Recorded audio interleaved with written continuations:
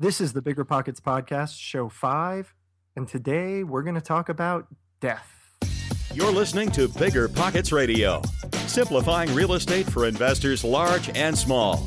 If you're here looking to learn about real estate investing without all the hype, you're in the right place. Stay tuned and be sure to join the millions of others who have benefited from BiggerPockets.com, your home for real estate investing online.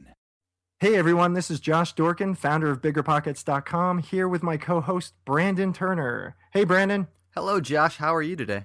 I'm doing great. Yourself? Oh, I can't complain. Excellent, excellent. Well, like you, I'm very excited about today's guest, but before we get there, this is Show 5 of the Bigger Pockets Podcast, and you can review your show notes at BiggerPockets.com/show 5. Today, we're going to talk about something that a lot of people don't really like to talk about. Death. It seems dark and depressing, but this might be the most important lesson that we've covered yet on the podcast. Why?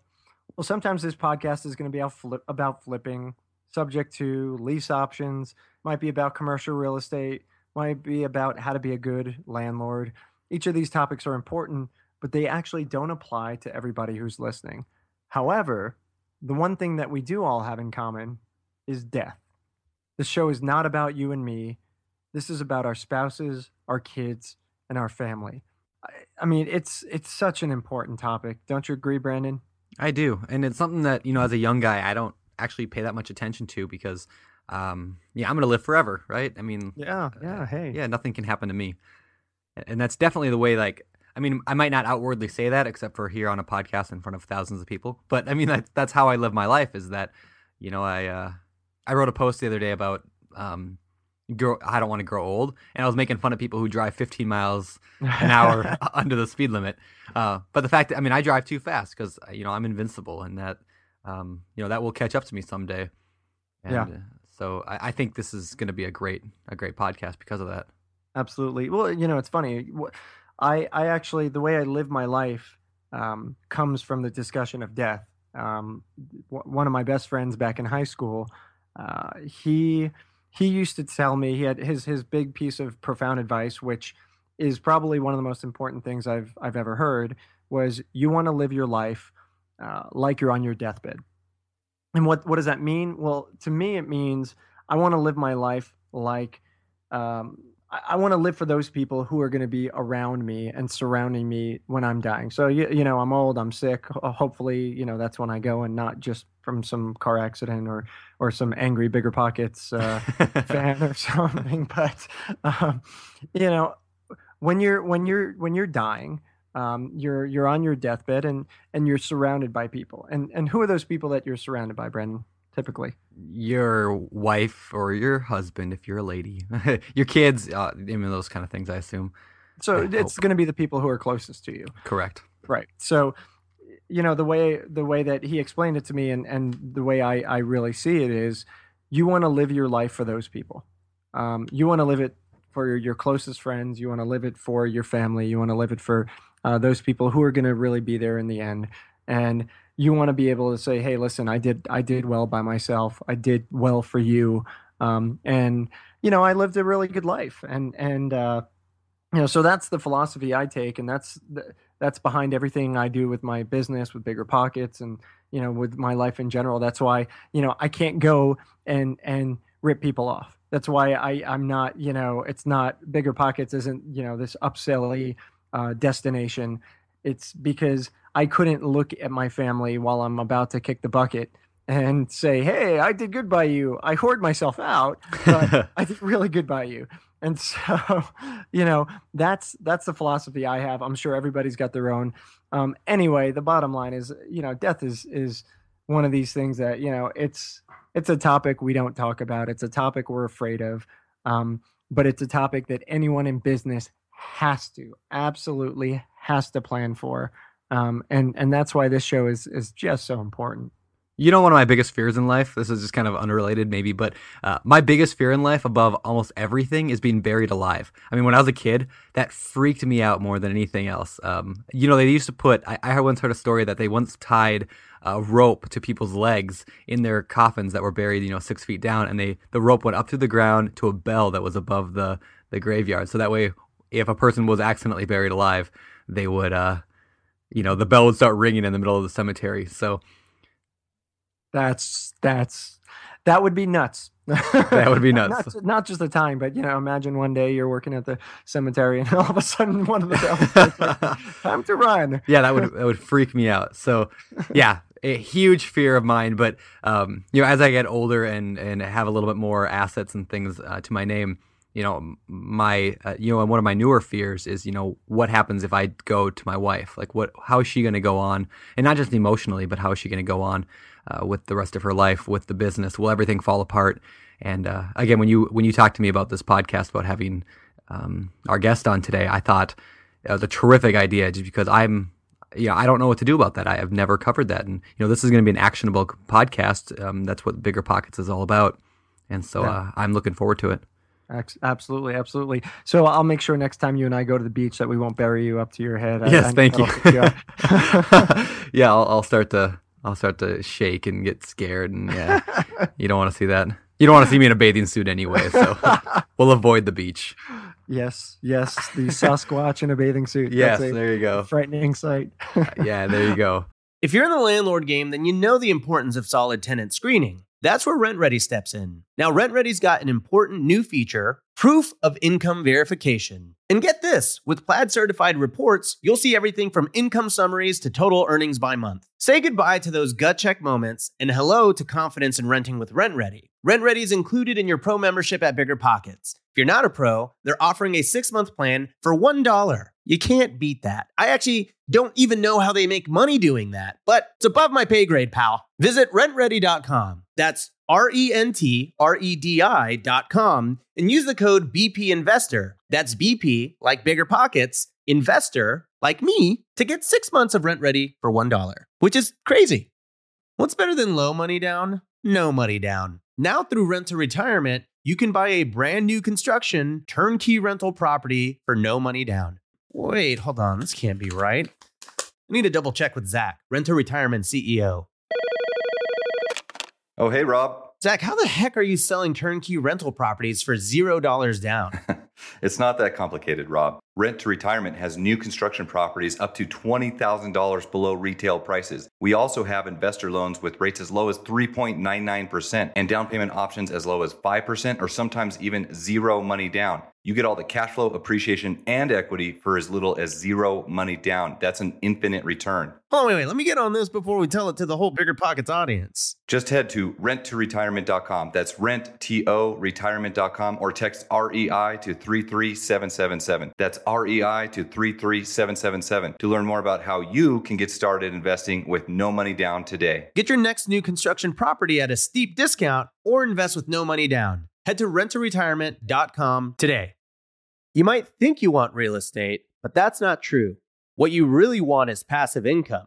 With new investors struggling to find deals or get enough money to buy them and veteran landlords tired of the constant tenant phone calls, is there a better alternative? Actually, there is. Short notes from Connect Invest. Connect Invest is an online investing platform that allows you to easily participate in passive real estate investing, and all you need is $500 to start. Short Notes collectively funds a diversified portfolio of commercial and residential real estate projects across acquisition, construction, and development phases. You'll earn a fixed monthly income without the hassle of owning or managing real estate. Head to connectinvest.com/BP to create your account. Fund your digital wallet with at least $500. Select from 6, 12, and 24-month short notes with annualized return rates up to 9%. Then sit back and let your monthly returns roll in. Join today by visiting connectinvest.com/BP. Connectinvest.com/BP. All right, man. Well, let's get to this. All right. Well, why don't you introduce us to our guest today, Josh? With us to talk about death is our good friend Neil Frankel. Neil is a certified financial planner with 25 plus years of experience. And Neil's actually got a a really, really just amazing story. It's somewhat tragic, but he's really overcome that, and it's fantastic. He's a great guy. Um, Neil teaches people how to plan for their financial future, and he blogs at wealthpilgrim.com. He's one of the top guys in the financial blogging space. He's incredible. He's got great advice. He's very responsive. So if you hit him up at Wealth Pilgrim, he'll be there to take your answers. But without further suspense or anything else, welcome, Neil. Thanks a lot. Great to be here. I appreciate the opportunity. We're very happy to have you, man. Very, very happy. So as I mentioned in your intro there, you've got somewhat of a story here. You overcame huge diversity. Maybe you could tell us about your upbringing and how that led you to become who you are today. Okay.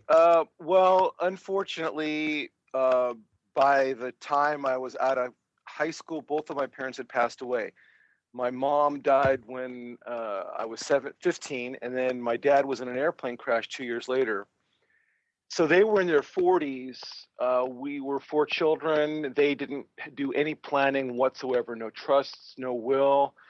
My dad, by accident, in fact, he was doing a real estate deal, so we had to have a little bit of life insurance to make sure that he could perform. And he made 1 premium payment on life insurance. The deal didn't go through, but the life insurance did. And because of that, we were able to go to college. But the family was basically decimated because neither parent did anything to plan for the unexpected. Yeah. So. Wow. Well, unfortunately, that is something that I probably say, and I'm sure you probably know some statistics on a good number of people do not plan. Do you have any data on that by chance? Yeah, actually I do. Something to the tune of, I have a chart here on my site, something to the tune of about 80% of the people don't do any planning. Wow. At least 80%. It's just eye-boiling. It could be higher than that. No trusts. They might have a little life insurance here or there, but a comprehensive plan, very few people do it. Wow. Well, what does that tell us about our education system, right? Financial education is not a priority, is it?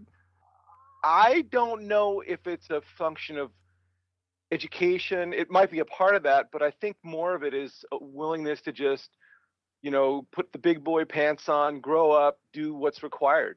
Yeah. People just want to do it. Yeah. They know what they got to do. Absolutely. No, I got you. We'll get into some of that stuff later on. The big thing, the reason I wanted to have Neil on the show, Neil and I attended a conference. It was a bloggers conference of financial bloggers, and we had this incredible discussion with a bunch of really, really sharp guys about death. And it sounds morbid, but the conversation, just really got me excited because I realized that I had not done any planning for my own death. And, sitting and thinking about it gets me a little freaked out. In fact, it gets me a lot freaked out. I've got, a wife, I've got kids, and to think, oh gosh, someday something's going to happen to me. But the folks listening to this show, they're business people, and whether or not they're business people or they just work for somebody else, I thought it'd be really important that we get into planning for death. So Neil, let's talk a little bit about that discussion. One of the things that really sparked my interest was planning your business for your death. So right. What happens? Are you ready today? Is your business ready today? In the event that you kick the bucket? That is a phenomenal question. And it's actually, in my view, really powerful, even if you think you're never going to die, because let's face it, most people really don't get that someday they're going to be gone. They know it intellectually. They don't really get it in their heart. But the reason that I think that's a great question is because if you can make your business run without you, then your business becomes all the more powerful and profitable. No, absolutely. And so one of the things that we really delved into was having a plan. And I know, for me, we had talked because a lot of us run web companies, and we do want this to apply for those folks who've got a real estate business and other businesses. But what I realized was, God forbid, something happened to me. There's, does my wife know how to run my business? Does she have the plans? Does she know where the important paperwork is? Let's get into that a little bit. Maybe you can talk about, what does somebody need to do? What kind of things do they need to have prepared, particularly for their business, for some kind of transition? Okay, so I think there's 2 or 3 parts of it, and it's funny because after we're done, I'm going to be talking to my lawyer specifically about my transition plan, so it's timely. The first thing is to ask yourself, okay, what happens if I can't come in tomorrow if I'm gone? How does the business run? Your spouse has to have all the documents. So what I've done, Josh, is I've actually recorded myself on video, showing my wife where on the C drive of our computer where all the documents are. So I just got a video, like a screen recorder. Yeah. And it shows her exactly where the files are, and then I also tell her what these files do and what to do. So I've written out a plan, but I've also got an audio plan for her. That's a great idea. So you've got this thing. I mean, I hate to be morbid, but is it literally like, hey, honey, if you're watching this, I'm dead. This is what you need to do. I mean, is that kind of how it goes? Well, I don't say that, but it's pretty obvious that that's I just say, here's what you do. I don't go into that part of it, but yeah, it's been wonderful. Thank you, dear. No, none of that. It's very factual stuff. If you're listening to this and watching this video, you're probably smiling because you're the reason I'm dead. Right. Hey, so you put together these videos. You've got the written documents, and what's included in those written documents? Is that and again, I'm talking specifically about for your business. Okay, well, in my particular business, you have to have licenses, and I have arrangements with, in my case, custodian, which is TD Ameritrade, and then I've got the state of California. So there's like 3 or 4 different legal requirements that have to be met to continue the business, and then also I've also appointed a broker to sell the business in case. So I've already set that all up, but there's got to be things that she does to actually execute the plan. So I explained to her what should happen and who's going to do what, and what she needs to do to make that legally possible. So in every business it's different. You've got to just really take and maybe interview a lawyer for your own business and say, okay, what's required to keep this thing going? Okay. And we'll bring this thing back to real estate for everybody in a bit, but I think a lot of these issues are relevant to anybody who might be listening. So before we do that, let's kind of keep digging into this thing. I look at my business, for example, and I say, okay, well, on the day-to-day, there's certain things that need to be done. So for me, I know that I would need to plot some kind of chart of here's what you do every day. And I guess this again would apply for, real estate or non-real estate. Here's the day-to-day stuff. Here's the week-to-week, maybe here's the month-to-month. Here's where the paperwork is. Here's how to find stuff. But you had talked about planning for selling the business. And I think that's a really, really good point. What how do you do that? I mean, how do you prepare? Presumably, a lot of people don't really think what happens if I die, to the business. Do I sell the business? Do I keep running it? Well, I can't run it. I'm dead. But, does my spouse run it? So, finding that next person, get into that a little bit. Okay. Well, first of all, again, specific to your own business, my wife is not a financial planner. So my clients are not going to hire her they're going to go. So that's number one. So what I've done is, number one, contracted with a company that specializes in succession planning for financial advisors.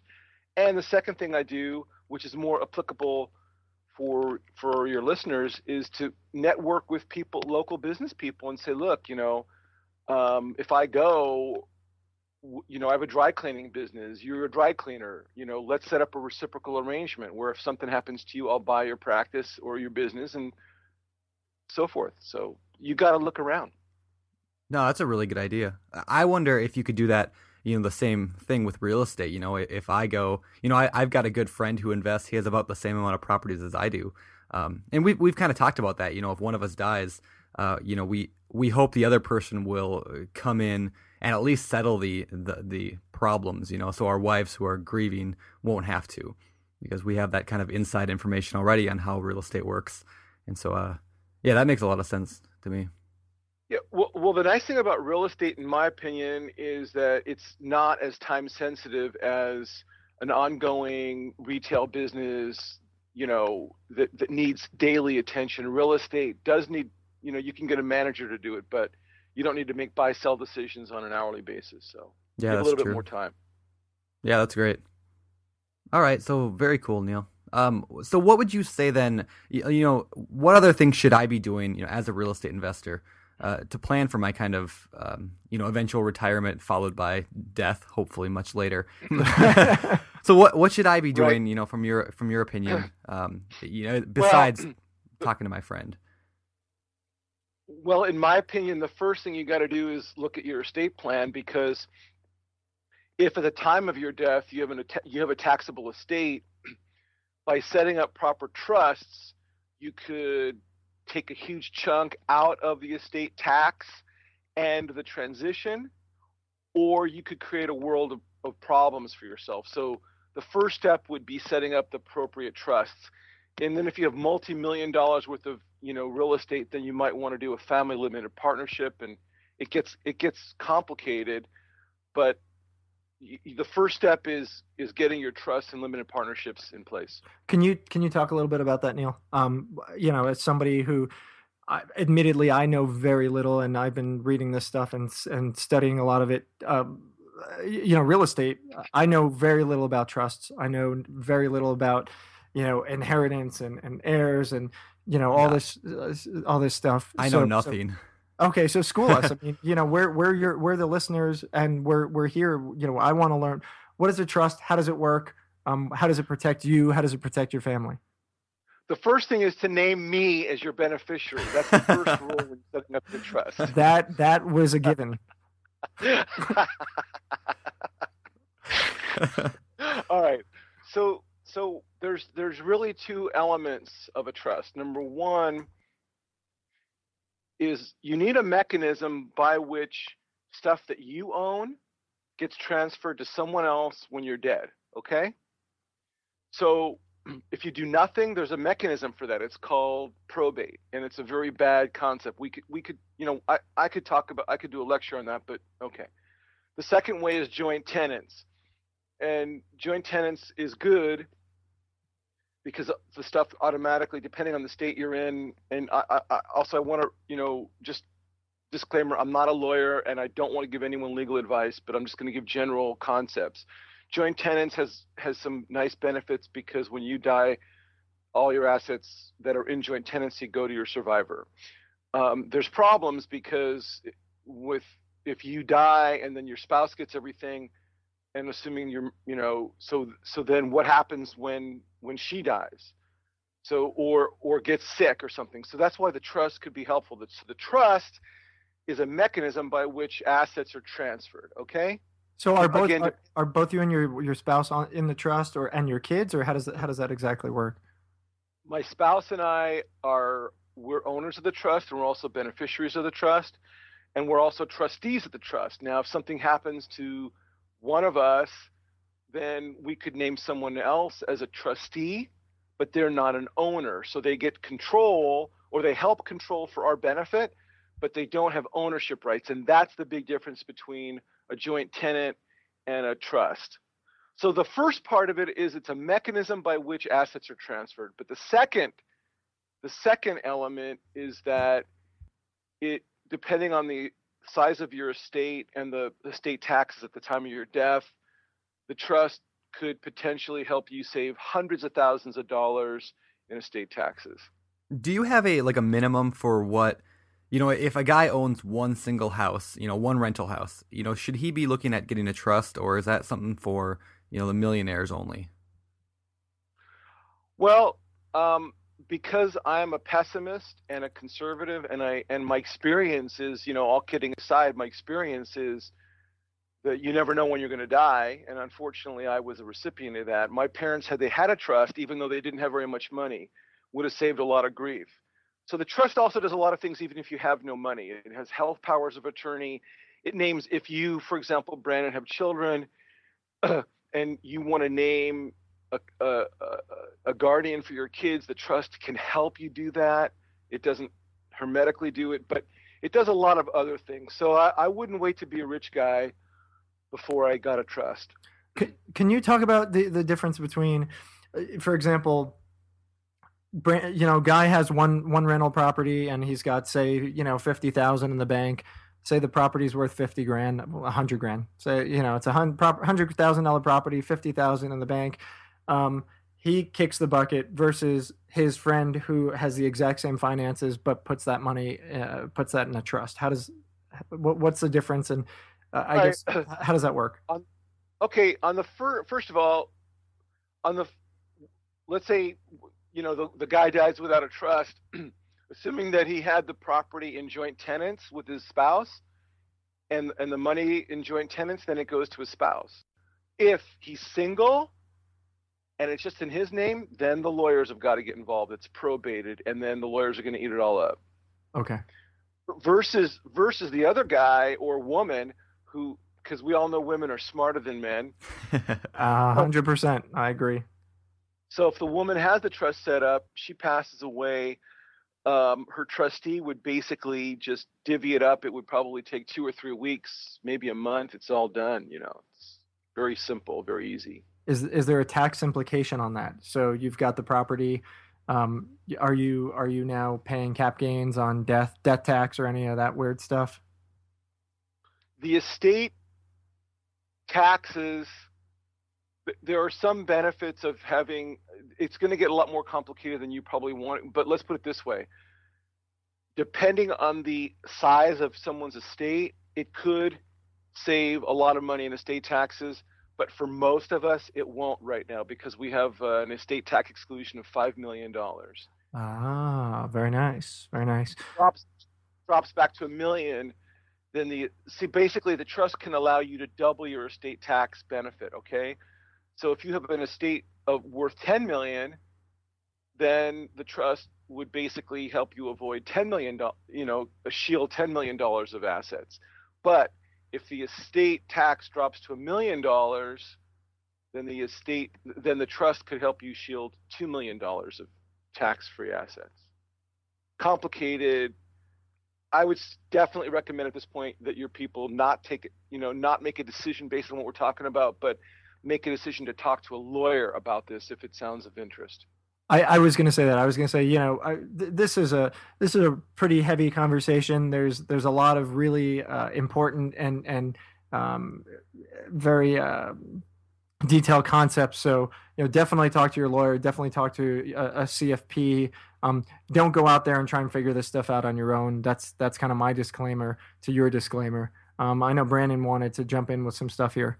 Yeah, I'm just curious, Neil. I know this is a really general question, but if I wanted to set up a trust, what am I looking at to have does a lawyer do that, or does a financial planner do it? And then also, what is a general range that it's going to cost? Is this a $5,000 thing or a $100,000 thing or $20? Oh, well, good question, Brandon. I would not recommend that anyone do this with a CFP. Okay, I would recommend one of two things. A lawyer, if your situation is complicated or you just have more peace of mind that way. And, okay, really important, make sure that the lawyer specializes in estate taxes, estate trusts. Quick story, I was friendly with a lawyer who knew nothing about estate taxes, and he would take people and charge double he would take money, charge him $5,000. He would pay another lawyer $2,500 to do the trust, and he would pocket $2,500.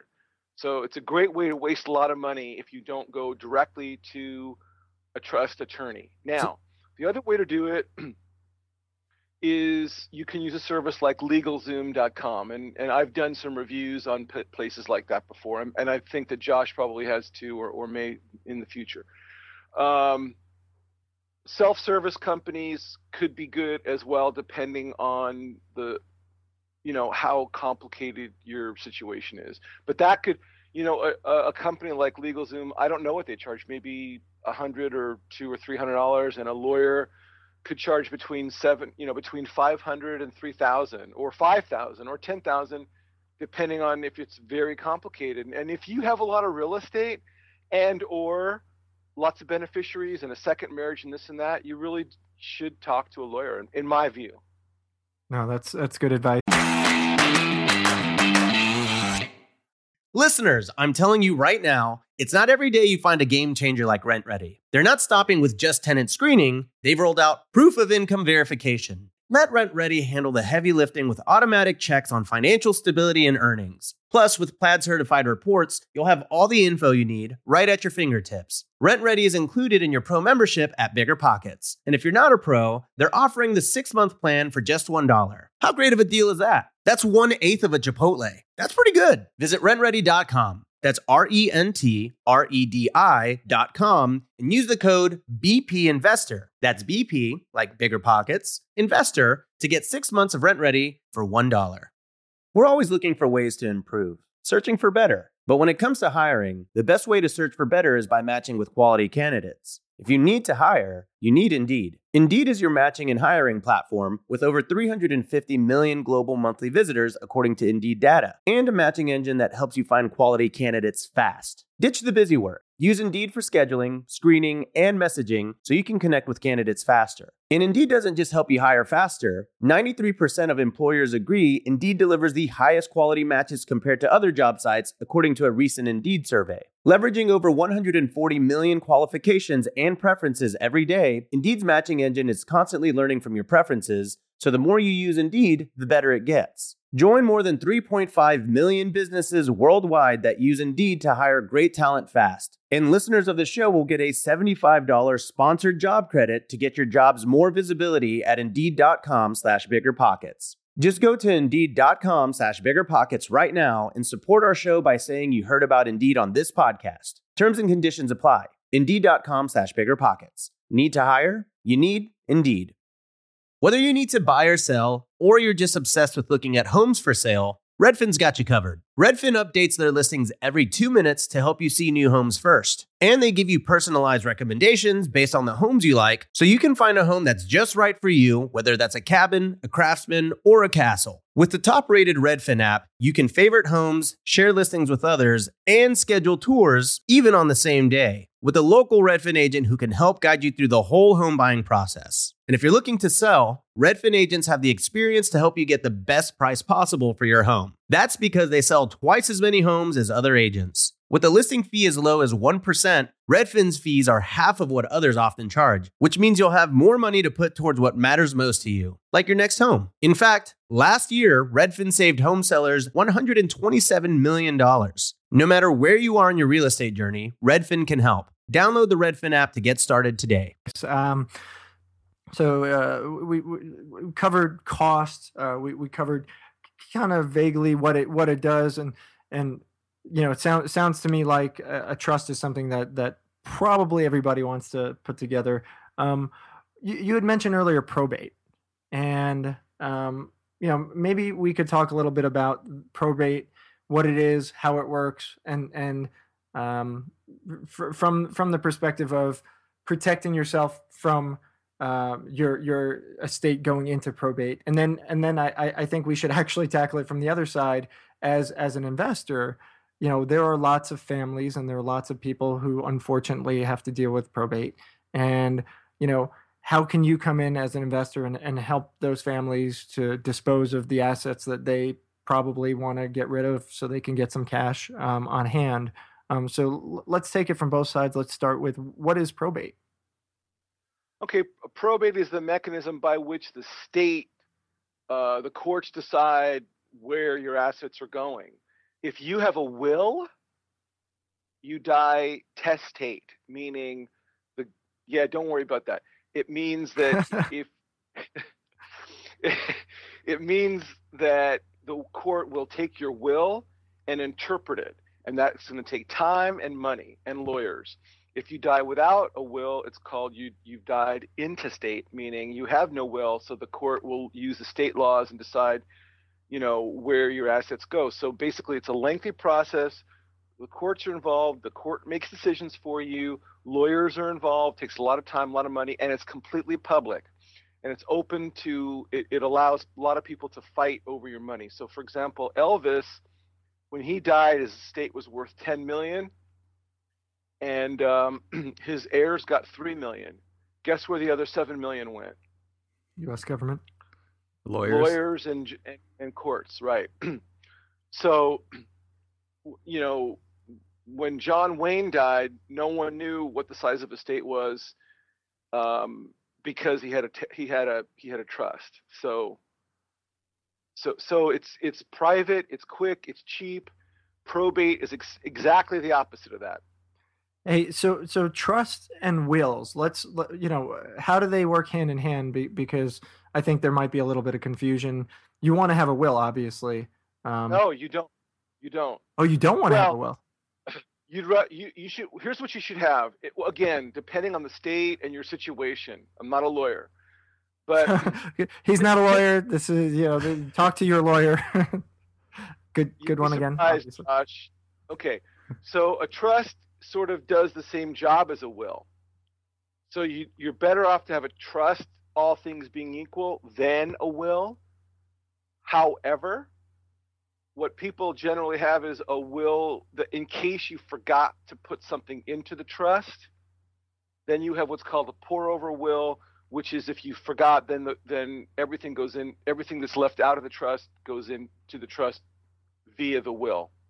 So would that be the ultimate setup that you would think people, our listeners, would want to have, is have a trust and then have that pour over will? Is that the optimum? Yeah. Yes. Okay. I've never heard of a pour over will. This is fantastic. A lot of great info. All right, so let's get back to probate then. So we know how probate is. It's public. It's open. What does that mean? What does that mean to somebody who, is an investor? I know a lot of investors market to the probate market. They send mailers out. It's kind of a grim thing, but unfortunately, people who pass away oftentimes leave assets and they don't know what to do. So how can somebody who is an investor come in and help out? Well, A, I don't know a ton about this, but B, this proves the point. There's the reason that some investors aggressively market to probate attorneys is because they know that the people who mistakenly went through probate are screwed, and they're going to take advantage of that. That's where they're going to get a deal. So let's say an asset gets probated. Well, the family wants the money quick. They need to pay for legal fees, estate taxes possibly. They're in a tough situation. How you would pursue that specifically, I don't know exactly, but I can tell you, again, unfortunately, probates are public record. So you could find out about probate and contact the lawyers and the families and make yourself available as a investor. Yeah, well, and there've been a bunch of articles. If you go to the Bigger Pockets blog at biggerpockets.com/RE news blog, you will you could look up some articles on it. We'll actually put we'll put some links into the show notes at biggerpockets.com/show5. All right, so probate is it sounds like we don't want to end up in probate. That's for sure. Absolutely not. We also don't want to end up passing on without being prepared in other ways. And I think one of the things you and I have talked about, Neil, is on life insurance. So maybe we can kind of cover that a little bit now. What is it? How does it work, and why do we need it? Oh, well, life insurance basically pays off a big lump sum in case you die prematurely. And note to self, everybody dies prematurely. Yeah, what is prematurely? Yeah, I just say that to make everybody feel good. But you die, you get a lump sum, and then the family should use that lump sum to invest it to generate the income to replace the income that you're no longer here to provide. So you need it, Josh, if people depend on your income. Right. Okay. And there's various kinds of life insurance, correct? I know there's term and then there's whole life. What's the difference? One is good and one is evil. Which is the evil? The evil is whole life, in my opinion, for most people, not always, but 99% of the time. Now, if you're a life insurance agent, whole life is wonderful because you make a ton of commissions on it. But so keep it real, Neil. I love it. Okay. No, most people, term insurance is far better.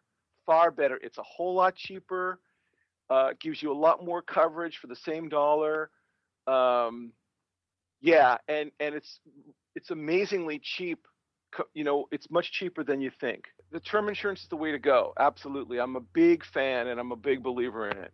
All right. So we've got term insurance. We're not going to get the whole life because we don't want to make the insurance sales guys rich. We want to take care of our families and do that. So how much term insurance should somebody get? So say I'm a real estate investor. He's got 10, 20 properties bringing in income. I work a 9 to 5 on top of that. I guess we could come up with a million scenarios, but ultimately, what are people kind of looking for in terms of how much they should purchase? This is a really good question. So the way to do it is to really break it down, Josh. Let's say you wanted to die. You don't want to die, but if it happens, you want to pay off all your real estate. I'm just saying, depends on what you want to do. Let's say you want to pay off or just pay off your house or whatever.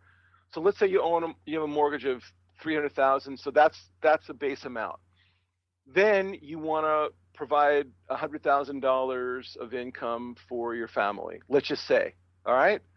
So the rule of thumb, 5% return on your investment. You would need $2 million invested to generate $100,000 in income, and that's pre-tax. So you would need $2 million life insurance. It's really rough. It's really broad, but you just work backwards on your income.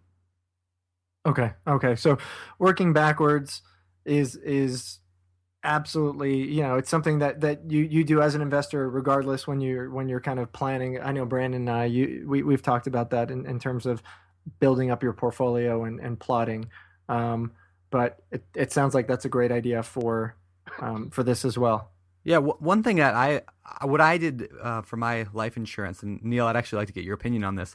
I got a policy a couple of years ago, and the policy it was a term life insurance, but then they gave me the ability to, I think every year I can up the amount that I have because as I buy more and more properties, I need more and more money.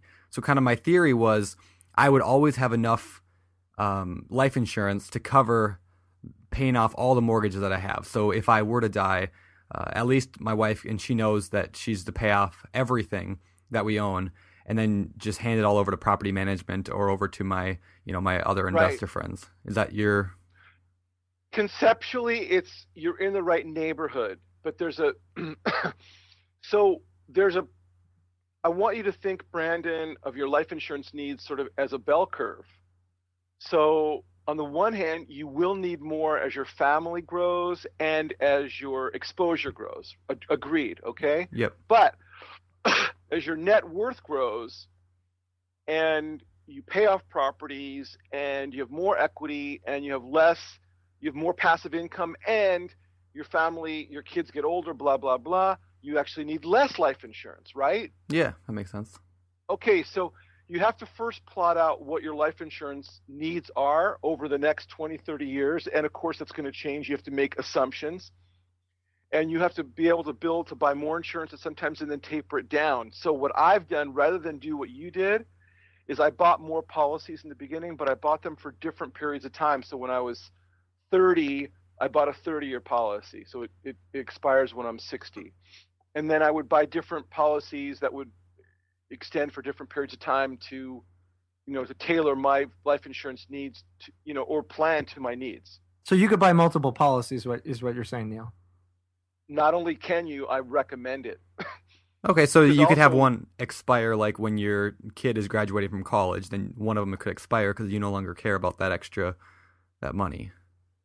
Right. Okay. Right. No, that's great. That's great. So Neil, let's get into really quickly, and then we're gonna have to get out of here.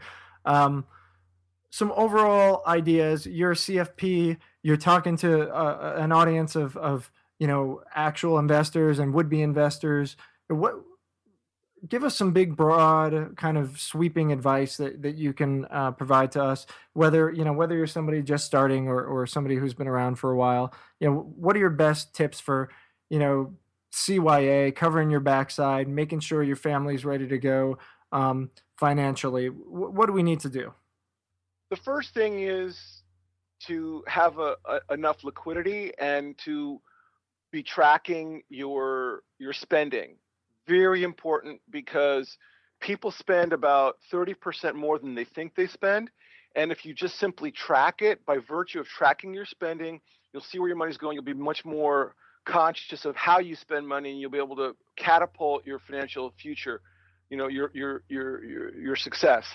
So track your spending. Number two, make sure you have a good emergency fund and enough life insurance, because you don't know. And guess what? You really don't know. And if people are depending on you, do the responsible thing. Get enough life insurance. Then from there on, I actually like Brandon's post. He wrote a post for me, a month or two ago. And it was wonderful because it talks about, looking at your life, building a plan, going backwards. What do you want it to look like? When do you want it to look like that? And then, investing accordingly, and not getting caught up in this year or what President Obama is saying now or what's going on in Congress. Have a plan and execute it, and understand that it's a 20, 30-year plan, and execute it, and then the fourth thing, which I'm not sure that Brandon mentions, but I always do, is to always have an accountability partner and a mentor, to run your ideas off somebody else who has what you want. That's a great idea. Well, so, and how often should somebody be reviewing these plans? At least once a year. Okay. At least once a year, and talking to your accountability partner once a month. Interesting. Really quick, the post that Neil talked about, we'll have in the show notes at biggerpockets.com/show5. And one thing you said, Neil, that I just wanted to point out a real life example of is you said track your expenses and what you're spending. And about, probably 3 or 4 years ago, I sat down with my wife and we decided to kind of take our finances more seriously. And we looked and we figured out we were spending an extra, I think we were over $1,000 a month that we had no idea where it was going. And yep. Yeah, so we sat down, we plotted it all out, we created a budget, and nothing changed in our life after that. But all of a sudden, we had an extra $1,000 a month. It was exactly right. Yeah, it was like magic. I mean, after that, I told every one of my friends, you got to do this. Like, I was spending $1,000 a month more than I thought I was, and it's so great advice. We got him off the Starbucks. Oh no, not that. Hey, all right. So we're running out of time here. So let's knock out a couple really really quick questions. Neil, what is your favorite personal finance book? My very favorite personal finance book is Money Academy for Couples, written by Neil Frankel. How about your favorite personal finance book not written by Neil Frankel? Oh. All right. Well, that's a tough one. Dave Ramsey wrote a book about, I forgot the name of it, but The Total Money Makeover. Total Money Makeover. Yeah, that's what the book that did it for me. Yeah. Okay. So that's great. Also, but the most important business book I ever read was The E-Myth by Gerber. I forgot his first name, but Michael Gerber, I think. Phenomenal. That changed my whole business life. I think that's the 4th time on this podcast that we've had somebody say the same book, and I haven't read that one. So, well, Brandon, what do you conclude from that, buddy? Yeah, I'll pick that up this week. There you go. Thank you. There you go. All right, Neil, let's talk about what's your favorite hobby? What do you do for fun besides give me grief? Well, believe it or not, I play drums, and I've played in a few bands, and I've even toured a little bit all over the country once in a while. So I still, even though I'm pre-death, I still play rock drums. That's awesome. Yeah, so are the Rolling Bones, man. Yeah. That's cool. I play drums too. I'm pretty terrible, but I enjoy it quite a bit. And I'm a former terrible drummer as well. Ah.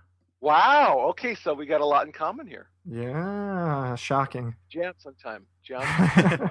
All right, so the last question I have, Neil, this is something I ask everybody, and I'm going to tailor it a little bit specifically for you. But the question I have is, in this industry, just financial in general, I guess, a lot of people do really, really well, and a lot of people make a lot of money, and they end up retiring with a huge, portfolio, and other people end up with nothing and end up going just kind of living off family and friends and the government until they die. So what's the one thing or, one or two things, what sets people apart, the top performers, from those who are just scraping by? The 3 things that come to my mind are: number 1, commitment; number 2, a plan; and number 3, execution. There's a saying in the Israeli army that goes, "There is no such thing as impossible. There's only I don't want to do it." It sounds better in Hebrew, but the reality is, when I talk to people and they're successful, it's because not only did they have a plan and they were committed to it, but they actually took action. Other people, they have excuses. Yeah. Look at yourself, Brandon. I mean, you've executed your plan and you're continuing to do so. Same thing with you, Josh. Look at what you've done. Bigger Pockets didn't fall into your lap. You had to work tirelessly, and you continue to do so. It's called commitment and it's execution. So that's what it's about. In America, I honestly believe you can do anything. You just got to do the work. It ain't going to fall in your pocket. Yeah. Even if you have bigger pockets. Yeah. That's great. That's great, Neil. Thank you. It's really my pleasure. Thanks for having me on the show, Josh and Brandon. No problem. No problem. Great having you. And that was our show today, everybody. I hope you enjoyed our discussion on death and near death with certified financial planner Neil Frankel. If you haven't yet left us a review, please do so. As of now, we're up to 65 5-star reviews on iTunes. These reviews really help us rank better on iTunes, help us get more people to see us. Also, subscribing to the show on iTunes is really, really important. So please jump on iTunes and make sure you click the subscribe button so that you can subscribe to the show. Again, another way that we can help get the word out about what we're doing here. You guys are really, really awesome. We appreciate the support. The listenership for the show is just growing by leaps and bounds. So it's really exciting, and we're going to continue to bring you some really great shows ahead. Finally, just remember, all the information talked about on today's podcast can be found in the show notes at www.biggerpockets.com/show5. This is Joshua Dorkin signing off. You're listening to Bigger Pockets Radio, simplifying real estate for investors large and small. If you're here looking to learn about real estate investing without all the hype, you're in the right place. Be sure to join the millions of others who have benefited from BiggerPockets.com, your home for real estate investing online. There's a reason small multifamily investing is so popular in the Bigger Pockets community. With just a 3.5% down payment, you can own up to 4 different units. Think about it. If you house hack and live in one of the units, you still have 3 different groups of tenants helping you pay down your mortgage every month, 4 kitchens and bathrooms you could renovate to increase your property value, 4 different Airbnbs, medium-term rentals, or other rental strategies that you can try in one property, all in just one transaction. Of course, the question is, where do you find a small multifamily property that you can actually afford? Which market and which deals are best for you? Once you close, how do you manage it, optimize it, keep scaling, and living your life without being tied down to 4 leaky toilets or 4 fussy tenants? All great questions, my friends. All to be answered in the upcoming Small Multifamily Bootcamp with Chris Lopez and Leica Devatha. So if you're serious about growing your portfolio with this highly efficient strategy, head to biggerpockets.com/4, F-O-U-R, today and join us in the Small Multifamily Bootcamp. See you there. The content of this podcast is for informational purposes only. Past performance is not indicative of future results, and all host and participant opinions are their own. Investment in any asset, real estate included, involves risk. Use your best judgment and consult with qualified advisors before investing. Only risk capital you can afford to lose. Bigger Pockets LLC disclaims all liability for direct, indirect, consequential, or other damages arising from reliance upon information presented in this podcast.